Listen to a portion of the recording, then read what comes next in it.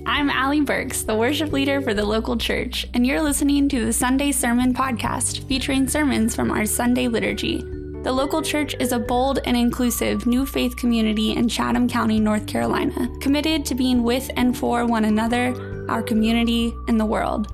We gather for the work of worship every Sunday morning at 9:30 at House of Hops in Pittsboro, North Carolina. Wherever you are on your spiritual journey, you have a place at the local church, and we'd love to see you. Well, good morning, friends. Welcome to the local church. We're so glad you're here. My name is Brent. I serve as the pastor here, and it's a gift to have you here to be a part of this experience. One of the things we say every week, we mean this every week, I promise. Even though we say it every week, we mean it every week. I was telling Katie earlier, we need to hear things 7 times before it sticks. And so whether this is the 7th time, the 1st time, the 20th time, it remains true, and that is wherever you are on your spiritual journey. Whether you are a lifelong follower of Jesus, or you're just dipping your toes into the waters of faith, wherever you are on your journey, whether you come with hopes or come with doubts, you belong here. You have a place here. And we mean that. We are more whole. This community is more whole with you. And we want you to know that and feel that and experience it. And we hope that you do. Everything we do together in worship, from the songs that we sing, to the prayers that we pray, the preaching we hope, the communion that we receive. Thank you. It is a hope. It's changing us, transforming us little by little, right under your nose. We hope and pray. And so it is a gift that you are here, that you have given up a part of your Sunday morning to be with us this morning. We hope that all that we do empowers you and equips you by the Holy Spirit to go into this world, be the hands and feet of Jesus, love where you are. Our mission is our mantra, love where you are. So let us pray. Gracious and loving God, for this new morning and this new day, for the sunshine that is broken, we give you thanks.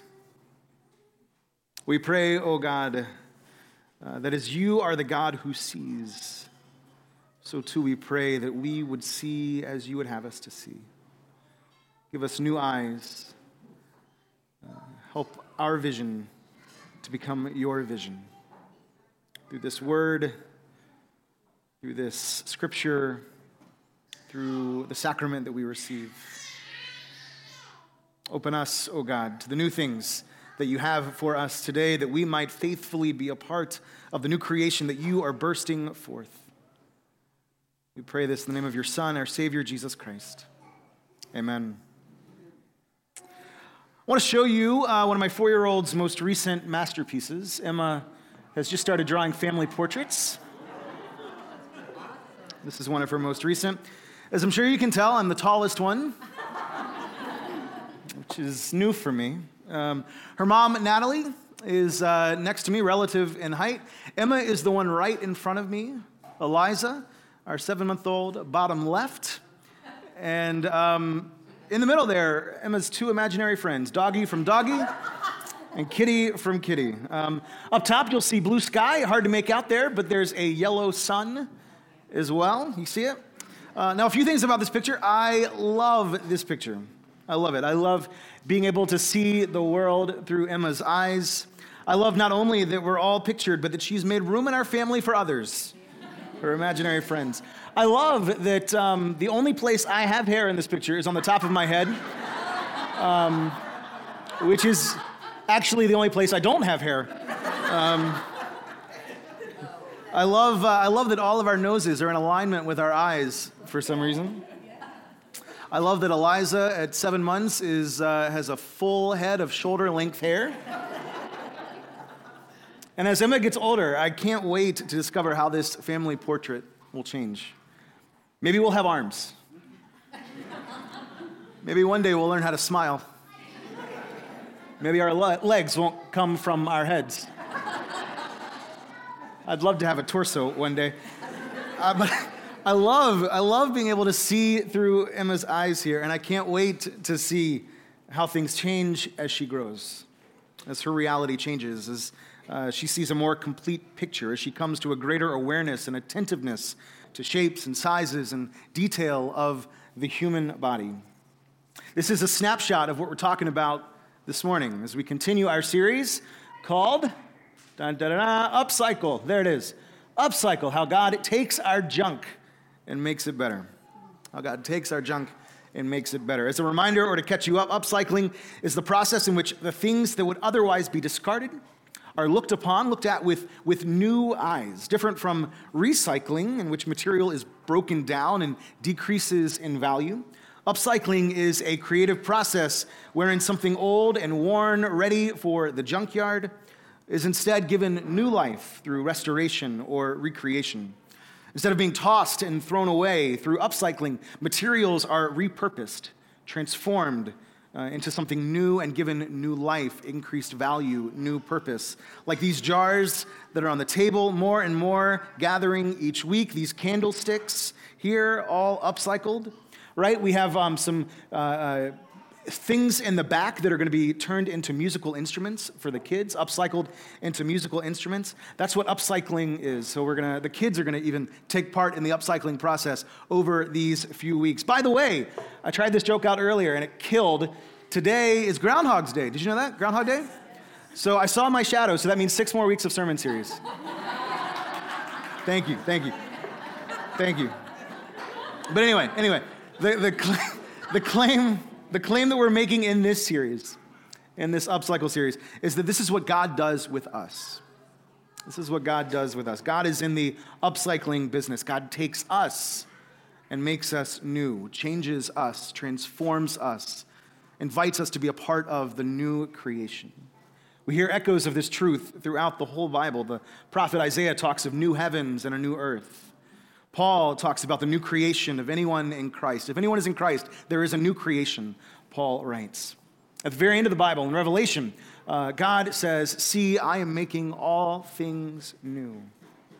We heard Richard this morning read from a portion of Paul's letter to the church in Rome. And this particular part of the letter, Paul is describing how these followers of Jesus, directing them on how to live in community, how they ought to live with one another. And Paul says, do not be conformed to this world. Do not be conformed to this world, but be transformed. Be transformed by the renewing of your minds.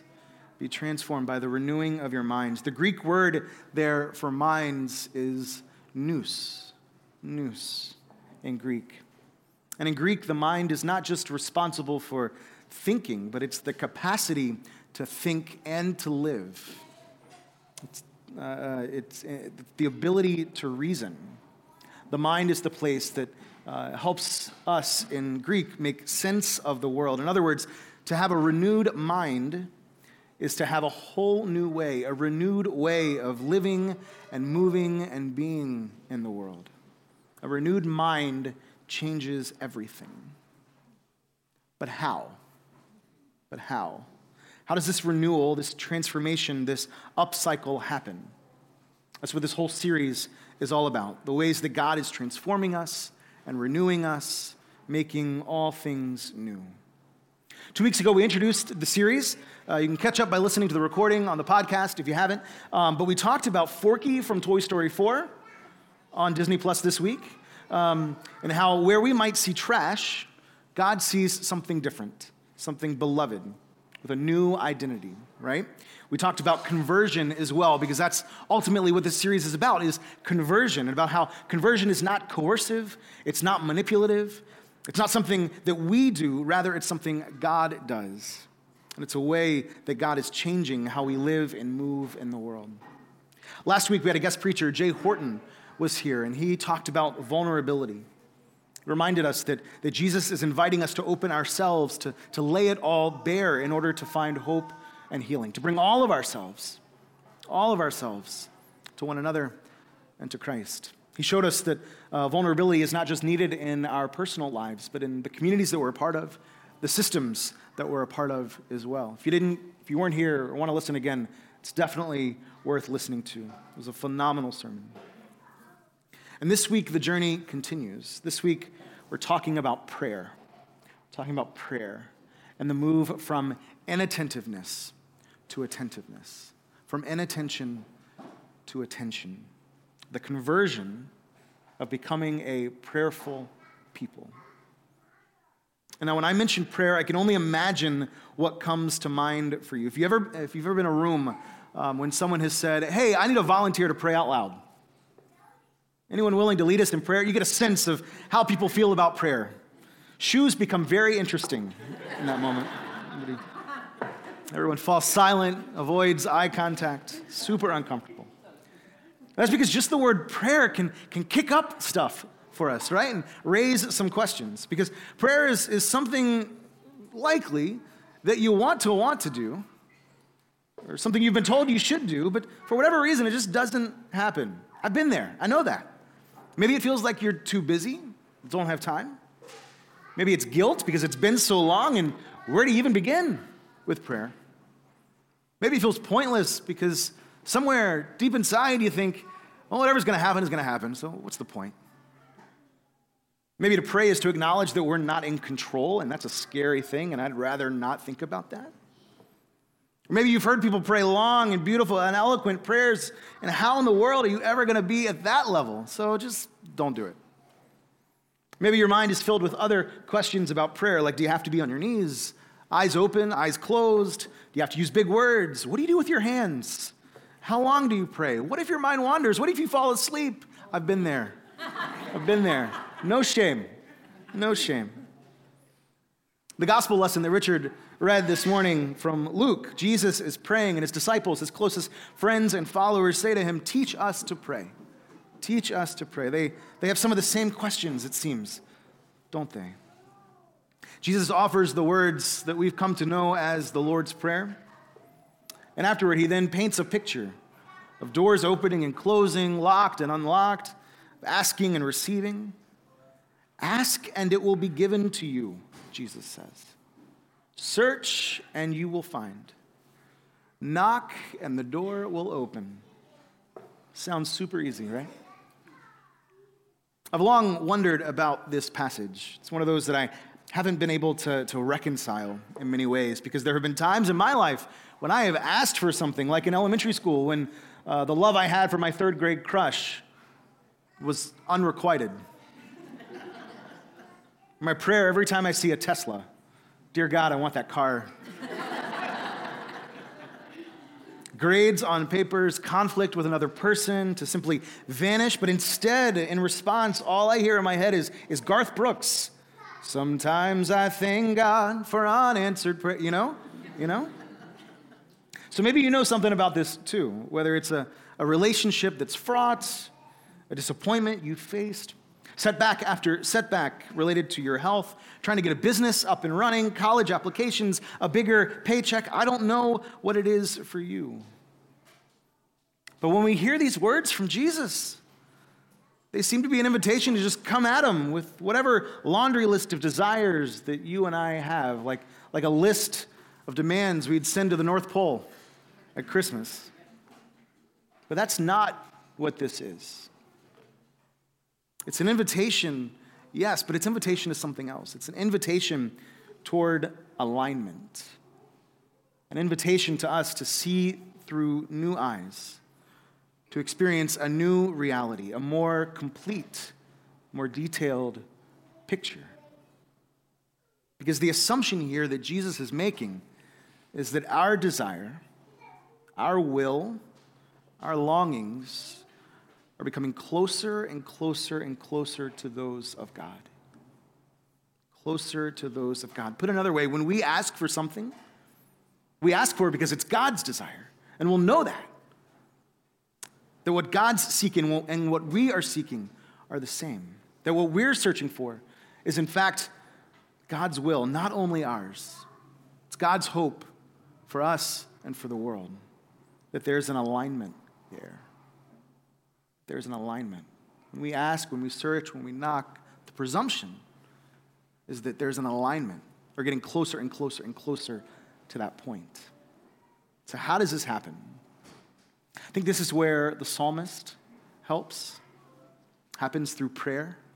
This is where the psalmist helps. The Psalms, remember, are the prayer book of the Bible. You want to learn how to pray, you read the Psalms. There's no emotion, no experience, no yearning, no heartache that isn't captured, that isn't given voice in the Psalms. Anger, repentance, joy, sorrow, celebration, it's all there. Wherever you are, you have a companion in the Psalms. You can find it. And one of my favorite Psalms, which is Psalm 139, the psalmist writes this: "Where can I go from your spirit? Or where can I flee from your presence? If I ascend to heaven, you are there. If I make my bed in Sheol, in the pit, you are there." In other words, the psalmist is bearing witness to the truth that there's nowhere we can go where God isn't. No mountain too high, no valley low. We are constantly surrounded by the presence of God, whether you know it or not, whether you can feel it or not. This is the truth. This is why when we pray together at local tables or during our prayer time here on Sunday mornings, whoever's leading the prayer doesn't say, "Lord, in your mercy," and invite us to respond, "Hear our prayer," as if it's a petition. We say something else. We tweak it slightly. It's, "Lord, in your mercy, you hear our prayer." You hear our prayer, because we're not asking God to hear us. We're trusting that God does already, acknowledging that it's already happening. One word can change everything, because the presence of God, the claim that the psalmist is making, that's what happens when the Spirit falls upon us at Pentecost. The presence of God is all around us, as near to us as our very breath. And so our task then, our beckoning, Jesus' invitation, is to simply notice it, simply to pay attention.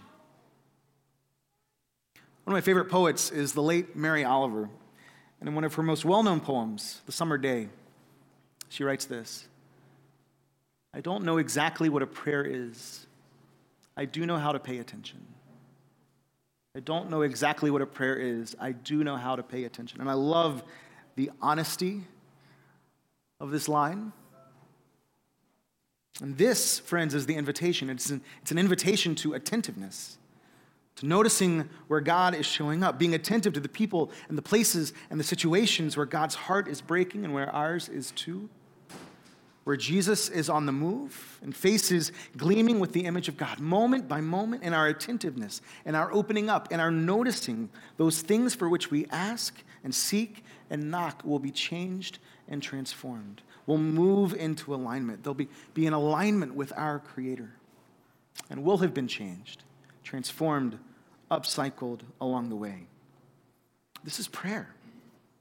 At its most basic, it's simply to pay attention to the presence of God, to be attentive to the presence of God. You don't need fancy words. You don't need to be in any particular posture. You just need to ask, where is God here? Where is God here? I went to church regularly growing up and sat through a good number of sermons, so I don't take for granted what you're doing right now. And of all the sermons I sat through at my home church, there's only one that I remember. From our priest, that's what people like me are called in the Episcopal Church, which is what I grew up in. Only one that I remember, only one that sticks with me. And one week, our priest, Paul, preached about how washing dishes can be prayer. He said that every time he washed dishes, it was a prayer. Some of you are thinking about your spouse right now and saying, "See?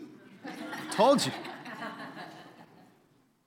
Because as he washed dishes, he described how he let the water wash over his hands, and it became a reminder of his baptism, remembering that he is a child of God. And as he scrubbed the plates and utensils and glasses, he gave thanks that his family had had enough to eat, and that led him to prayer, to think about those who didn't that day. As he rinsed the dishes and dried them, he offered words of gratitude for each person in his household by name, prayed for their safety, for their health, and their heart. And that story has stuck with me for at least 20 years, about how Paul, my priest, had been attentive to the presence of God and how washing dishes can be a prayer. And this can be true for us too. For instance, what might that look like as you're doing laundry? Maybe you feel the warmth of the clothes out of the dryer and you take a moment to give thanks for the warmth of God's love. Maybe you pray for those who live in poverty with little warmth and little comfort. What does it look like on the way to work or school? If it's the morning Perhaps you offer your day or yourself up to a higher power. God, this day is yours. These hands, let them be yours. Maybe you pray for the drivers nearby, wishing them well even when they make poor choices, hoping that they're doing the same for you. You're making coffee in the morning or sharing a meal throughout the day. Perhaps you give thanks for the farmers, the workers, the labor that went into getting that food, those beans, to you. Those who grew the plants or cared for the animals, drove the trucks, staffed the grocery store, acknowledging that a lot of work went into it, and God was in it all. As you're running or working out and your breath gets faster and faster, maybe you consider the gift of every breath and the Spirit of God that fills your lungs with every exhale. You think about how you're breathing God's love back into the world. In the embrace of your kid or a loved one, maybe it brings to mind how God has thrown God's own arms around you, enveloping you in a giant bear hug of love that knows no end. Think about your love for that person. How much more then does God love you? I could go on. But in each of these moments, we are becoming more and more attentive to the presence of God, seeing things that we didn't before. And this is prayer. Maybe right now we're seeing the world with legs coming out of our heads and noses in line with our eyes, and nobody has arms, but through prayer, the family picture we're drawing of God and God's kingdom is becoming ever more detailed, more complete, more whole, until at last we are made new. And we can see one another and see this world as God sees it.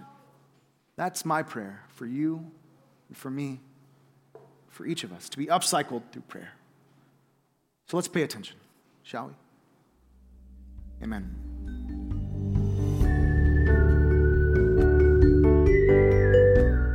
Hey, it's Allie again. If you love what you hear, share this episode or send it to somebody who could use some good news this week.